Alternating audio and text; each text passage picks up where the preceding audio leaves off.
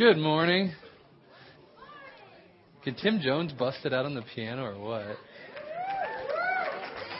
You should see it. Like, I come in sometimes and he comes in and plays like when I'm working. And I'm like, what is going on in the sanctuary? And it's just Tim in here sitting by himself and he turns off all the lights. It's kind of creepy, man. I've been meaning to talk to you about that. No, it's good. Like I said, I am not Tom. He's out of town this week. He's in California working and showing his daughter some colleges. So we'll be praying for them, mainly Quincy. No, I love Quincy to death. We're going to be in Genesis chapter 3 today. If you need a Bible, there's probably one under your chair. But if it's a really small one, it's not going to help you because that's only the New Testament. But we do have some bigger Bibles with the whole thing in there. So if you need one, just raise your hand. Our ushers will bring you one. Also, the words will be up on the one screen that is currently working. So sorry about that, but we'll have that fixed hopefully next week. All right. You are actually taking part in part 2 of a series that we started on Easter Sunday. We're taking just a 3-week break, including Easter, from our Acts series. We're not dropping the Acts series. We're going to pick right back up in it. We just got done studying Pentecost, and we're going to continue through the whole book of Acts. We just decided it would be a good time to maybe cover some just basic, really biblical truths and then dive back into it. We've been in it for, 5-6 weeks, and we just hit chapter 2. So we're on a blazing pace, and at this rate, we should be done with it, and I figured it out in just under 3.5 years. So,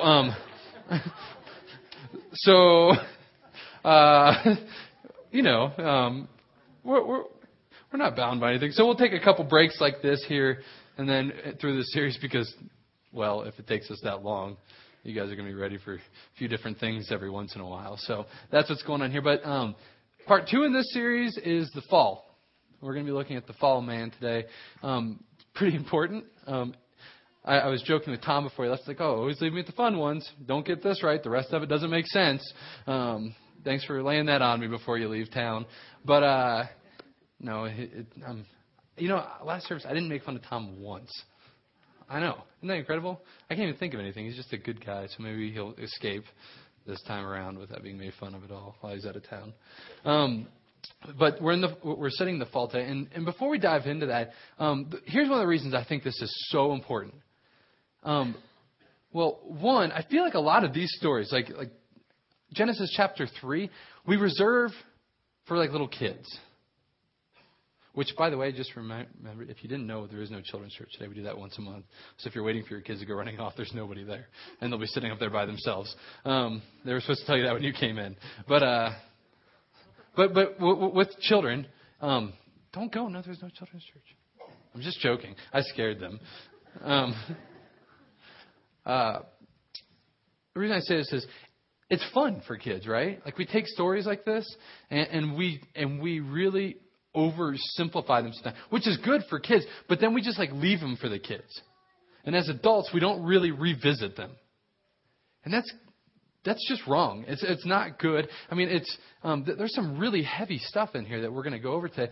And the other reason I think this is just greatly important is that, well, there's a lot of reasons, but if we don't get this right, the rest of the book just doesn't make sense. Nor does life.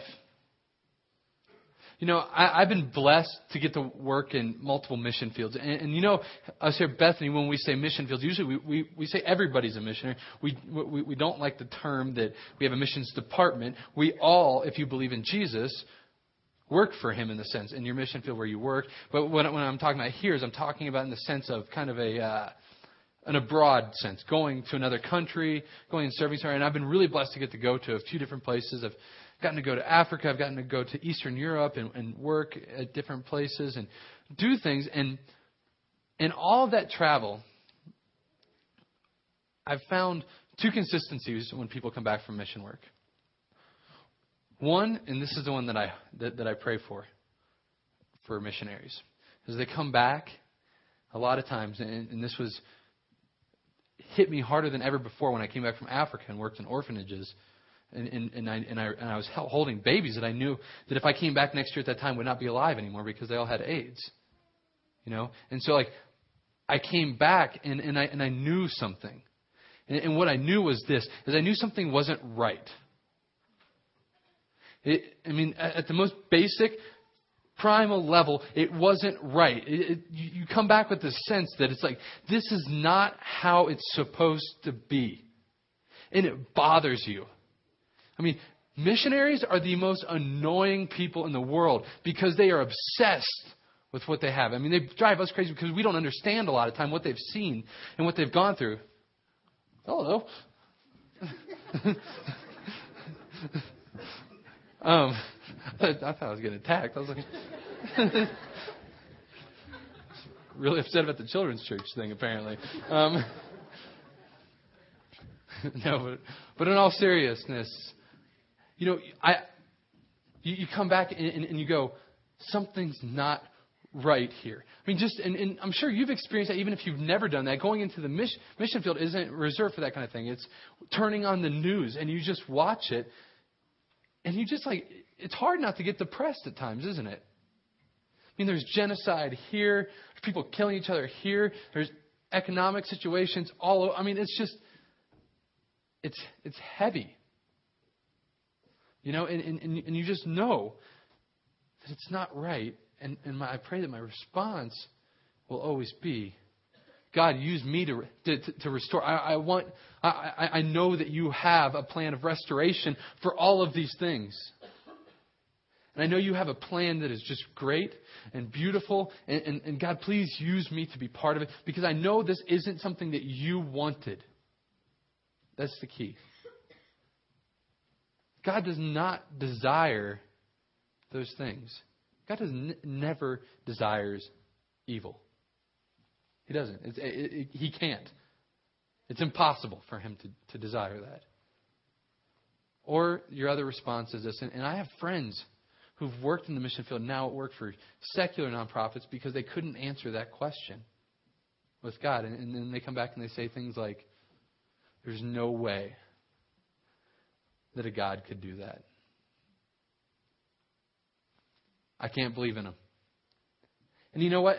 It's easy for us sitting here right now to go, oh man, they just missed it. They just need to read Genesis chapter 3 like we're going to study right now. And they'll figure out it's totally different when you're in it, when you see it, when you feel it, when you touch it, when you smell it.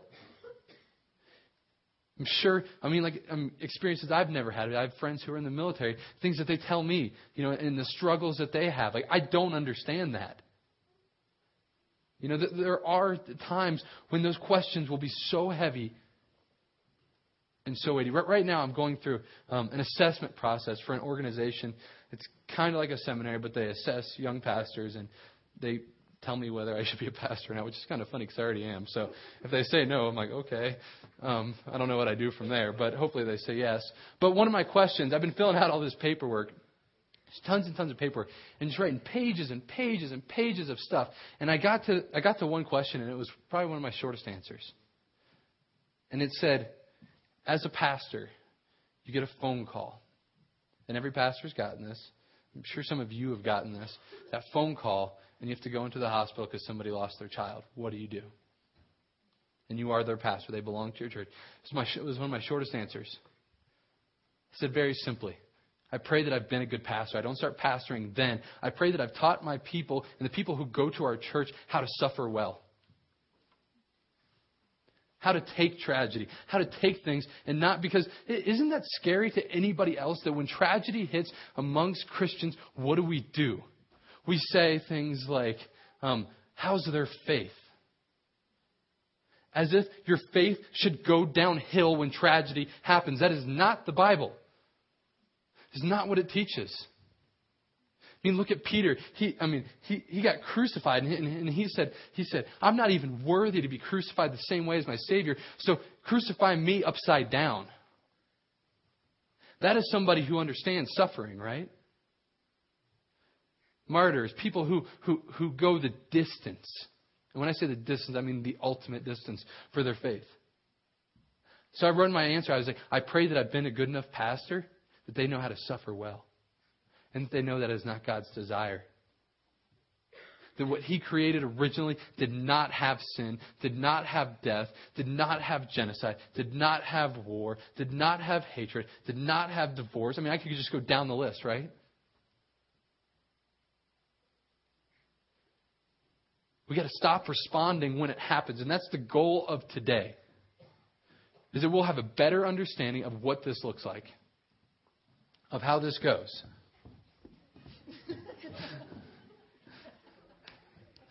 I love that, man. People are just going through.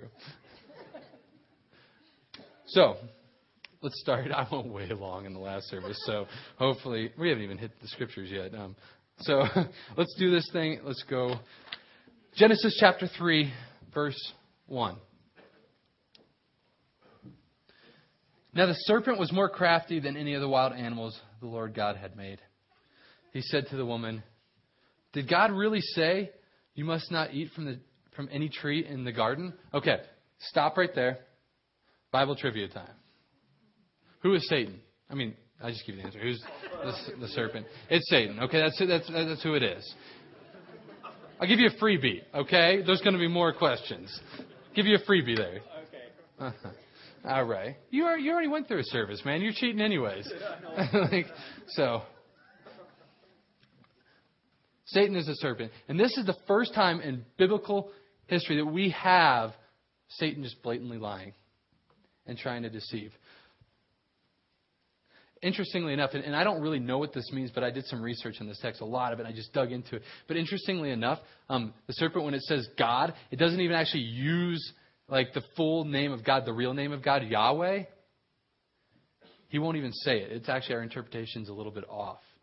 So serpents won't even say God in the proper way. It would be more accurate with like a lowercase g, is how he says God, not a capital G.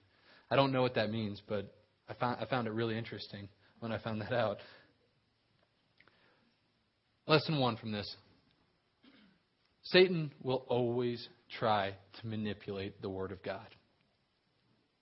That's what he does. He does it really well. I'm always really weary of people who are way basically spiritual warfare is alive and real. But I always get weary around people who walk with a swagger when they talk about spiritual warfare, as if they have some great grasp on it other than Jesus. Like that they have all the answers on how to battle with the enemy. Because here's one thing we can learn from this story today, is that Satan's really stinking smart and he's been around for a long time. I get weary when people refer to themselves defeating them and the word Jesus isn't used very frequently in their sentences. Just be careful of that when you deal with spiritual warfare. So this is the first recorded lie. We see it coming. It's building right now in that story. When he says, "Did God really say you must not eat from any tree in the garden?" Verses 2 through 3. The woman said to the serpent, "We may eat the fruit from the trees in the garden, but God did say, you must not eat fruit from the tree that is in the middle of the garden, and you must not touch it, or you will die." Question 2, is she right? Did she quote God correctly? For the most part. She missed one spot.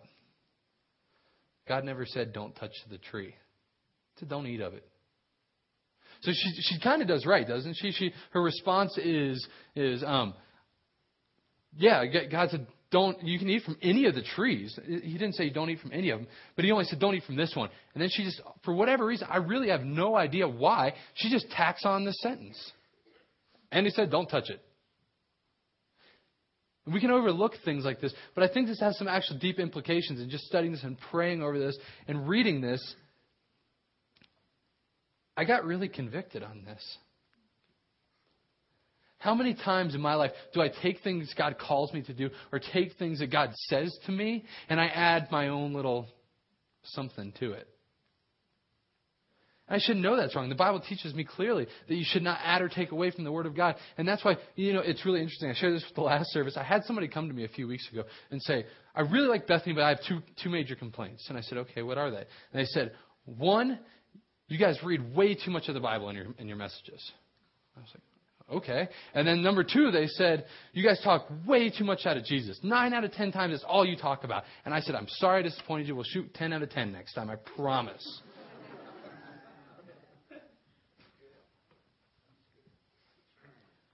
The Word of God should not be added to or taken away from. She made a mistake here. She really did. I don't know why she added it, but I find myself doing similar things. Let's move on. Verses 4 through 5. Here it comes. Satan says this, "You will not surely die," the serpent said to the woman. "For God knows that when you eat of it, your eyes will be opened, and you'll be like God, knowing good and evil." Satan directly contradicts what God said. He directly lies and contradicts the Word of God. Satan is really good at something. He speaks half-truths. You know what half-truth is? It's like when somebody tells you something that's partially true, but the rest of it's a lie. Satan's really good at that because it sounds okay at first. But here's the crazy thing, and this just dawned on me this week when I was going to is that he tells them what? That they can be like who? God, right? Who are they created in the image of? God. They already are. It's completely ridiculous. It's a flat out lie. He's trying to make them want to be something that they're not. He's saying, you can be like God. And they go, oh, wow. But they forget that they are created in the Creator's image. That they already are like God. Isn't that wild? I mean, I don't know about you guys, but I had never actually thought of that before. What else do they have? They have rule and authority over like all the animals, right? They have all of this responsibility to guard the garden, to take care of it. They are a lot like God already. And Satan is sitting here speaking to them, telling them, if you do this, you can be like God. He lies. Their pride took over, didn't it? It really does. That's like just one of the greatest sins that we have. You can see that many ancient theologians talk about how pride is the root of almost all sin. And it's interesting because we live in a culture where pride is sought after, like self-help. Do this. Take care of yourself. Do these kinds of things. And let me get something straight here. I'm not knocking if we're an athlete, you have pride in your team and that kind of, those aren't bad things, but it's an understanding of when all of a sudden you start putting those pride things above where God is. That's exactly what Satan's trying to do. He's trying to say, hey, I can make you like God. And all of a sudden, everything God's given them just isn't good enough. Everything that they have, all the gifts, all the blessings, they're living in paradise, people. They are naked and very happy about it. I'll stay PG today, don't worry. I know the kids are here. Verse 6. When the woman saw that the fruit of the tree was good for food and pleasing to the eye, and also desirable for gaining wisdom, she took some and ate it. She also gave some to her husband who was where? With her. Let's get that straight. And he ate it. Guys, I'm just going to go ahead and apologize. You're going to get beat up a little bit today. In a good way. A really edifying way. And some of you guys, because we are going to talk a little bit about marriage here today. I know a lot of us in here, a lot of us, I'm not one of them, I am married. A lot of you in here who aren't married may go, that's not for me. It is. Pay attention. How you treat women and how we handle our role as men is very, very important.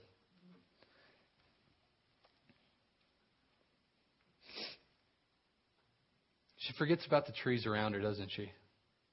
It's like seriously like Eve's peripheral vision just shuts off. And she focuses in on the one thing she shouldn't do. And we can take this and we can go, man, how did she do that? And we got to be really careful in these kinds of stories. Why? Because we can play this role, this game, and this is not a good game. If I was there, I wouldn't have done that. Yeah, you would have. Or, no. Or like, I found myself studying this week and getting really mad at Adam. I was mad at him. That doesn't make any sense. I'm no better. So let's just be careful of that. But she forgets about everything around her. Now, how often do we do that? Do we focus on what God has not given to you? What God has not given to us. He's given us so much, right? I mean, we just need to realize that, especially sitting here today, where you are, that if you live in America, you fall in the top 1% of wealthiest people that have ever walked this planet. And I'm talking about wealth there. I'm not even talking about health. He's given us so much, but so often, I know in my case, it's like I focus on the tree that I can't have. The one I'm not allowed to have. The one God said, that's not for you. And men, I bet you know exactly what I'm talking about. Married men, the woman that is not your wife that you are looking at is not for you. What comes across your computer screen is not for you. Ladies who see another man who's married to another woman and say, I wish my husband was more like that, he is not for you. I could go down the list, couldn't I? How many things do we focus on that is not for you? And why is that such a big deal with all the blessing that we do have?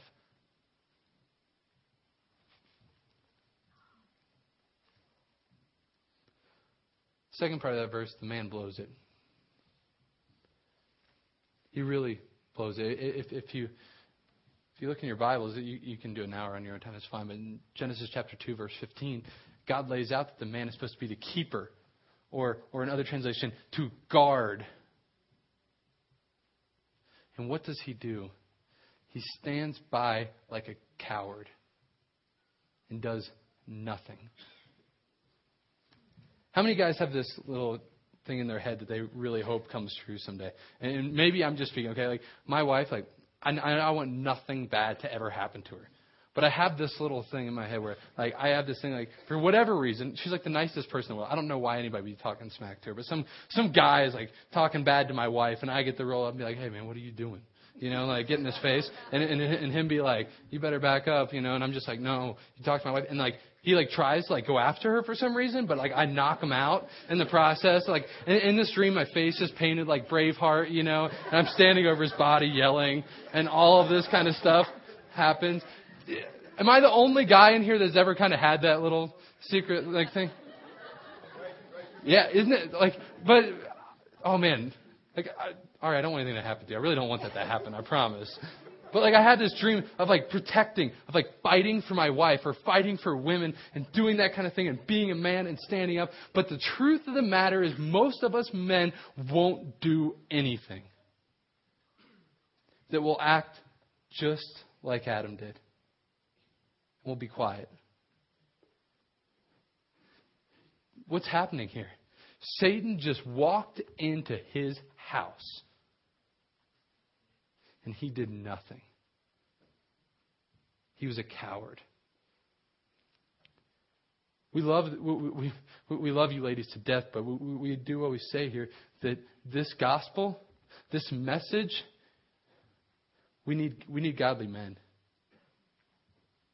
Tom said it best in the Man Up series. He said, we don't need any more males. We need men who will fight for what is right. Who will defend because they've been called to defend. Not men who will respond like Adam and stand by while Satan ruins their home, their family, their friends, their parents, Every aspect. I don't care if you're married or not, men are called into leadership. The biblical mandate that you have. And here in this case, Adam doesn't do it. He sits by quietly.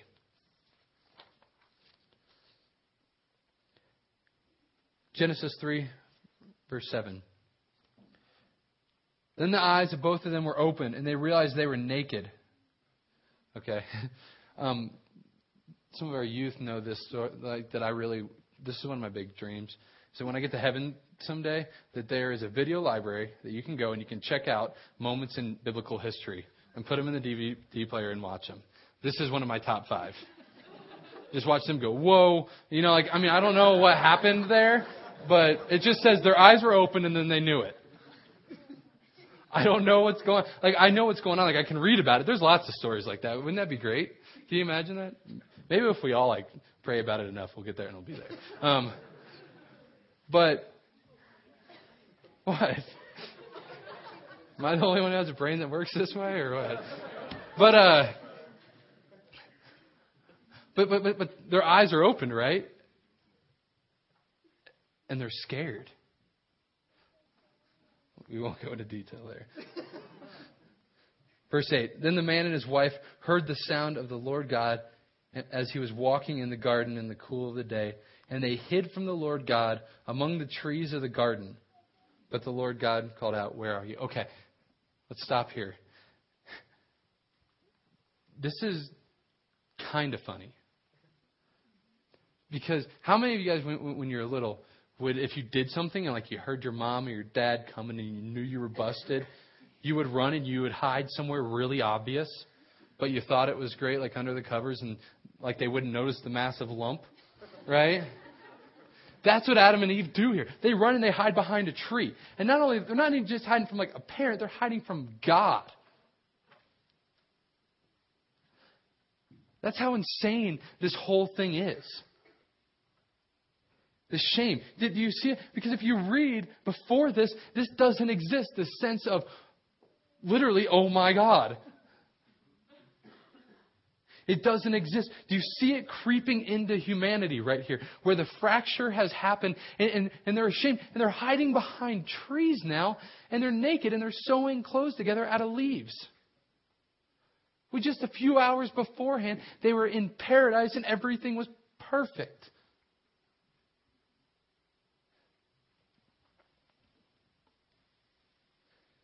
Verse 10, he answered, "I heard you in the garden, and I was afraid because I was naked, so I hid." And he said, this is God, "Who told you that you were naked? Have you eaten from the tree that I commanded you not to eat from?" Okay, these questions from God are not did you do this? They're did you eat from the tree that I told you not to eat from? Do you know the difference there? He knows the answer. Verse 12. The man said, "The woman you put here with me, she gave me some of the fruit from the tree and I ate it." That's not good. That's bad. That's really not a good thing. Not only does he blame the woman for what he did wrong by neglecting his responsibility, but he blames God. He's like, "The woman that you put here with me. You put her here. You handle it, man."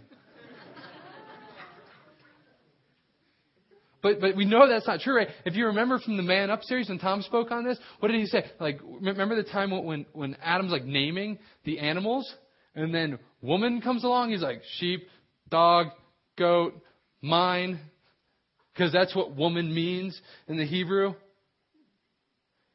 He was pretty excited then. He didn't have a problem with it then.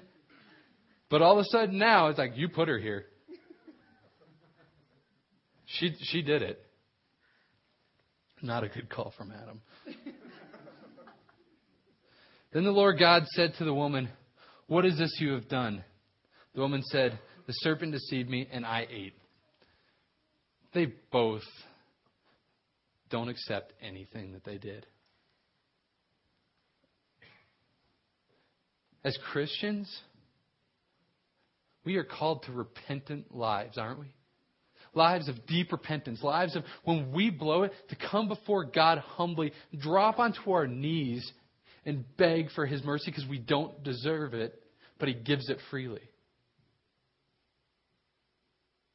We can laugh at them for blaming it on other people. But how many of us right now sitting here today are sitting in a situation that we shouldn't be in, that we haven't confessed to God, and that we haven't repented of, and that we probably need to go ask somebody for forgiveness for?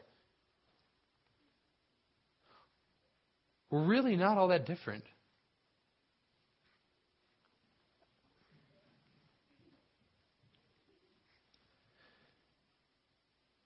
Another thing that's interesting here in this text, who does God ask for when He walks into the garden?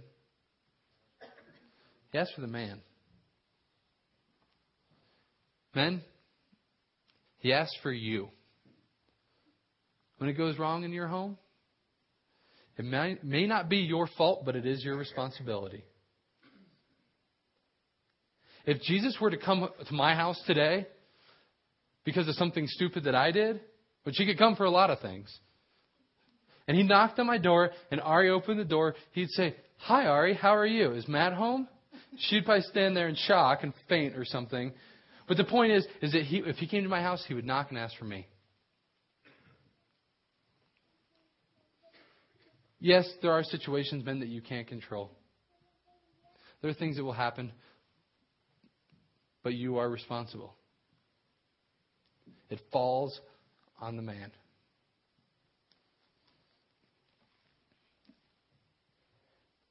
Verse 14.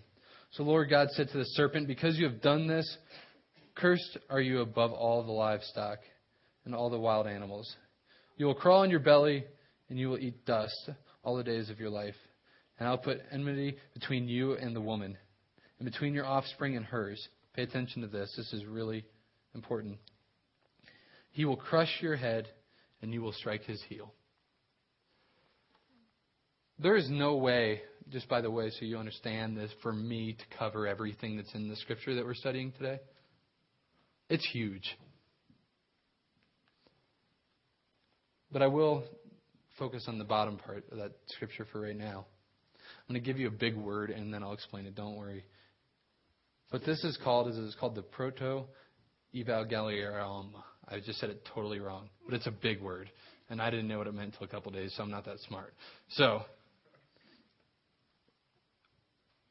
when He says, this is God speaking to the serpent, "He will crush your head and you will strike his heel," it's speaking of Jesus. It's the first time in the Bible that Jesus is spoken of. He says, what you have done is evil, and you're going to pay for it. And at some point, I'm going to send my Son, and He will crush you. It's the first time the gospel ever gets made mention of in the Bible. It's pretty harsh, too. I'll keep it PG, but He says, well, you can read it. He will crush your head. God is not happy with that. And we live by that promise. Do you understand that? Okay. Verse 16, "To the woman He said, I will greatly increase your pains in childbearing. With pain you will give birth to children." Any moms in here? Is that true? Okay. So we know truth is being spoken here today. I'm sure there's some people that can attest to that in here today. "Your desire will be for your husband, and he will rule over you." What does this mean? I'll tell you what this means. It means that there will be conflict between man and woman. That it's going to be tough. The one, if you read deeper into this, it's basically saying this. It's saying that the woman will try to rule over her husband. And at times the husband will be submissive and he'll blow it. Then there'll be times when he responds in the wrong way. And there'll be conflict in marriage. It's saying that if you decide to get married, it's going to be really stinking hard.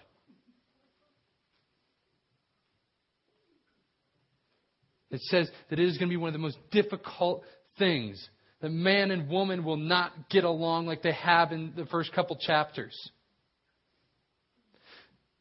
That love is not just a convenience that you are going to have to work really, really hard to make it work.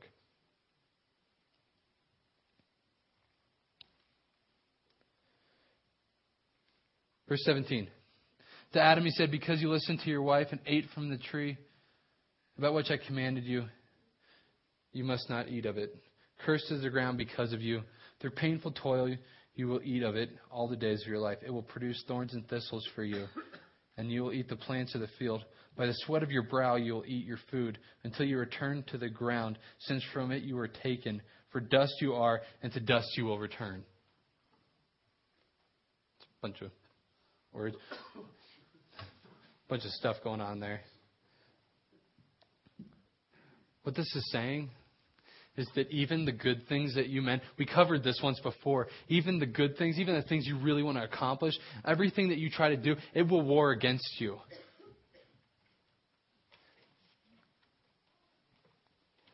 How many of us know that to be true? Because, man, we're cultivators, right? This is what God's saying. It's like, I've made you to want to cultivate. It explains why I played golf one time and now I own every golf gadget you could ever buy. We'll get a hobby and we'll build a shed because we need something to put all of our stuff that we bought for that hobby in that shed. We want to build things bigger. We want to do things right. We want to make it go faster. I don't know about you, but that's me. And God's saying, when you do that, even the good things are going to be really, really hard for you and they're going to war against you. You're going to try to love your wife really well, and there's going to be times when it's not going to go so good. You're going to try to raise your children in a godly home and help them know Christ, but it's going to go bad at times. Even when you're trying to accomplish the very best. It will war against you. This is a little deeper than a kid's story, isn't it? And then just the total humble pie at the end. Dirt wins. That's what I just put here in my notes. From dust you came, to dust you're going to go. You were supposed to live forever how you are. But because of this, you're going to go back to dirt. The very thing you try to cultivate and grow things up out of, that's what I made you out of, and that's what you're going to go back into. Puts us on a pretty low level if we thought we were really important, doesn't it? Verse 20. Adam named his wife Eve because she would become the mother of all the living. The Lord God made garments of skin for Adam and his wife and clothed them. I love this. It's like we have this whole thing where he's handing out punishment, basically, right? He's giving out this massive punishment, but then he's like, here's some clothes. God shows grace for his people even from the very beginning when they blew it. They're scared and naked, and he clothes them. Verse 22. And the Lord God said, the man has now become like one of us, knowing good and evil. He must not be allowed to reach out his hand and also take from the tree of life and eat and live forever. So the Lord God banished him from the Garden of Eden to work the ground from which he had been taken. After he drove the man out, he placed on the east side of the Garden of Eden cherubim and a flaming sword flashing back and forth to guard the way to the tree of life. Why did God kick them out? Well, the obvious answer is they sinned. The ultimate answer is to protect them. If they were to eat from the tree of life, they would have lived in that state of sin forever. Jesus Christ wouldn't have been able to come and die for our sins and be forgiven and live in eternity with Jesus. The punishment was done out of love. Can we please see that today? Because so many of us now, we've morphed this love thing into this thing that if, God kicked them out, then how is that loving? He knew what had to happen to protect them. Right? I'm looking over here. I got some of my high school guys from my small group. I tell them things all the time not to do. And it's not because I don't want them to just do things. I don't want them to get hurt. Right? And that's just the tip of it. I'm sure if you're a parent, you understand that far greater than what I do. God kicked them out of the garden because he loved them that much, that he wanted them to be saved. I'm way out of time, so I'm going to skip over a few verses, but I'm going to tell you them. And this one's really confusing. And if you do want my notes, I have all the scriptures with more study reference that I can make available to you. Just let me know, because I understand that this is a lot. In 1 Corinthians chapter 15, verse 45 and 47, it says this: "So it is written, the first man Adam became a living being, and the last Adam a life-giving spirit. Spiritual did not come first, but the natural, and after that the spiritual. The first man was of the dust of the earth, the second man from heaven." Jesus is referred to as this, our second Adam. That's what that says. Jesus is our second Adam. What does this mean? You can read it on your own time. I'm going to summarize it for you. One of the best areas to read it is Luke chapter 4, verses 1 through 13. Jesus gets baptized, and then where does he go? He goes into the desert. He goes into the wilderness where Adam had been kicked out from. Jesus picks up from where Adam left off. And he goes into the wilderness. And what happens there in his 40 days of fasting? Satan comes to him, right? And what does Satan do? He says the word of God to him, but what does he do? He twists it. He even quotes one of the Psalms perfectly right this time, but uses it in the wrong context. But this time, this Adam, this Jesus, how did he respond? With Scripture. He quotes Deuteronomy each time. I can't prove it. It's purely hypothetical. But I believe in the 40 days when Jesus was sitting out there, I believe he was studying and reading Deuteronomy. When Satan comes to him to tempt him, and he throws the word of God in his face, and he manipulates it, and he changes it, and he tells him lies about it, what does Jesus do? He responds with Scripture spoken correctly. And he does not fall. He does not give in to the lie. And he wins. Some of you guys need to know this. In Romans chapter 16, verse 20, it says this: "The God of peace will soon crush Satan under your feet. The grace of Lord Jesus be with you." Because here's the thing, is people tell me all the time right now that spiritual warfare doesn't happen, that these kinds of things don't happen anymore. But yet I sit in my office every week and I have a line of people coming in who are telling me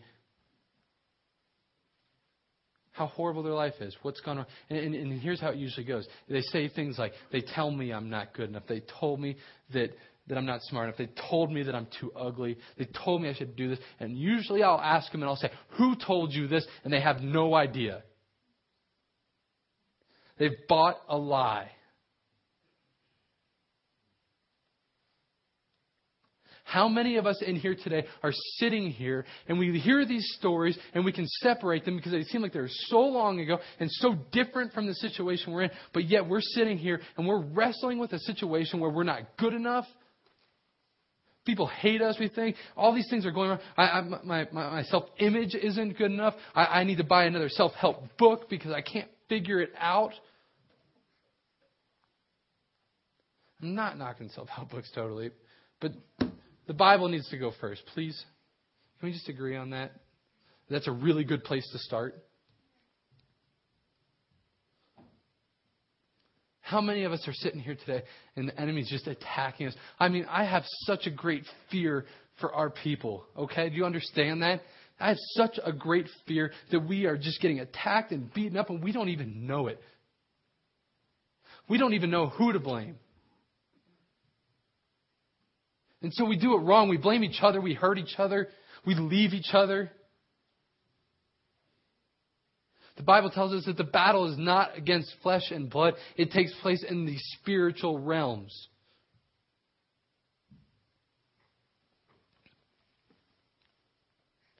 Some of you need to know that hope. The God of peace will soon crush Satan under your feet. That you have that power.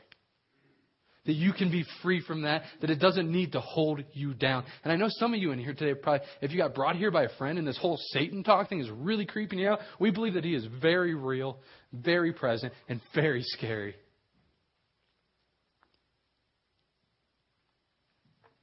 And we love you enough to tell you about him.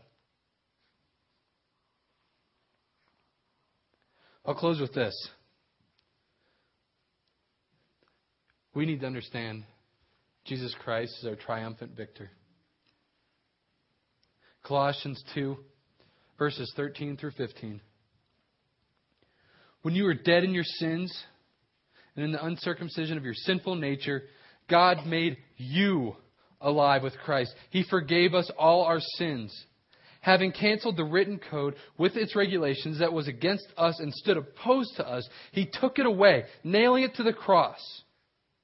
And having disarmed the powers of authorities, He made a public spectacle of them, triumphing over them by the cross.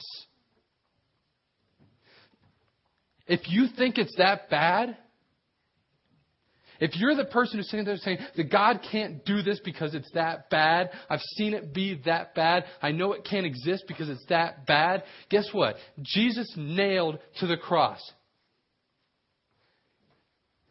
He said, nobody takes my life from me. I lay it down willingly. He put Himself up there for your sins. He took one of the most gruesome, horrific, horrible forms of execution that the world has ever seen and got beaten and bloody. We studied that on Good Friday.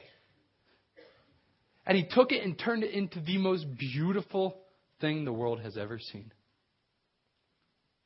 People say, why are you so obsessed with the blood of Christ? And I say, because it's so beautiful. Because it covers a multitude of sins. Because by that cross I am forgiven. That He took the humiliation and what Satan literally thought he was using against him. What Satan thought, like, that he was being mocked, that God was on a cross. People are spitting on Him and yelling at Him. And Satan thought that he had just won. Then He turns it into the most beautiful thing we've ever seen. There is no situation that He can't solve. There is no situation that He can't speak into. There is nothing that is too ugly that He can't fix. There is no marriage too broken that He can't reconcile. There is no child that has gone away, that has fallen away, that He can't bring back to Him. There is no such thing. We have the second Adam. Do you realize it? Do you take full advantage of it?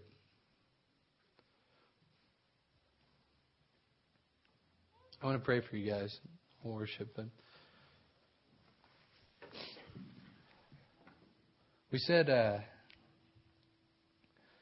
couple weeks ago that we weren't going to try to convince anybody anymore if they believe in Jesus that they need to follow Him. I trust that you know it's worthwhile. I trust that you're going to do business with God when we worship and pray here. For those of you who don't know who this God is, but He sounds awfully amazing to you because of the sacrifice that He's given, because He is the second Adam, I ask you to pray with me right now and accept Him because He will change your life. Father God, I know that I'm a sinner. I know that I fall short. I'm sorry about that. I know that realistically, I'm really no better than Adam or Eve. I know that I would have done the same thing.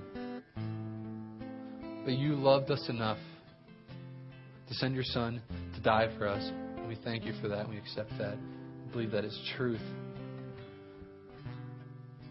God, come into my life. Help me live life to the fullest. Not what the world says, but what you say.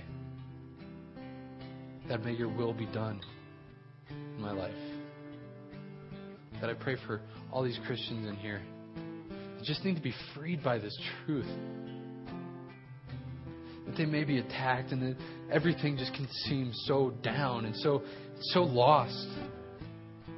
But we know that you're in the business of restoration, God, and we just thank you for that so much. And God, I pray that for these people in here and for myself, that you will just restore what needs to be restored. God, I repent of everything that I sin and every area that I fall short, God. Whether it be my marriage, if I don't love my wife well enough. God, I trust that you will take care of where I fall short. Please help us. In your name I pray. Amen. If you need prayer, we'll be up front. You come get prayer. The altar's open. Come and kneel. Come and sing. There is no service after this one. You can stay as long as you'd like. There will be college lunch. Do some business with God, please.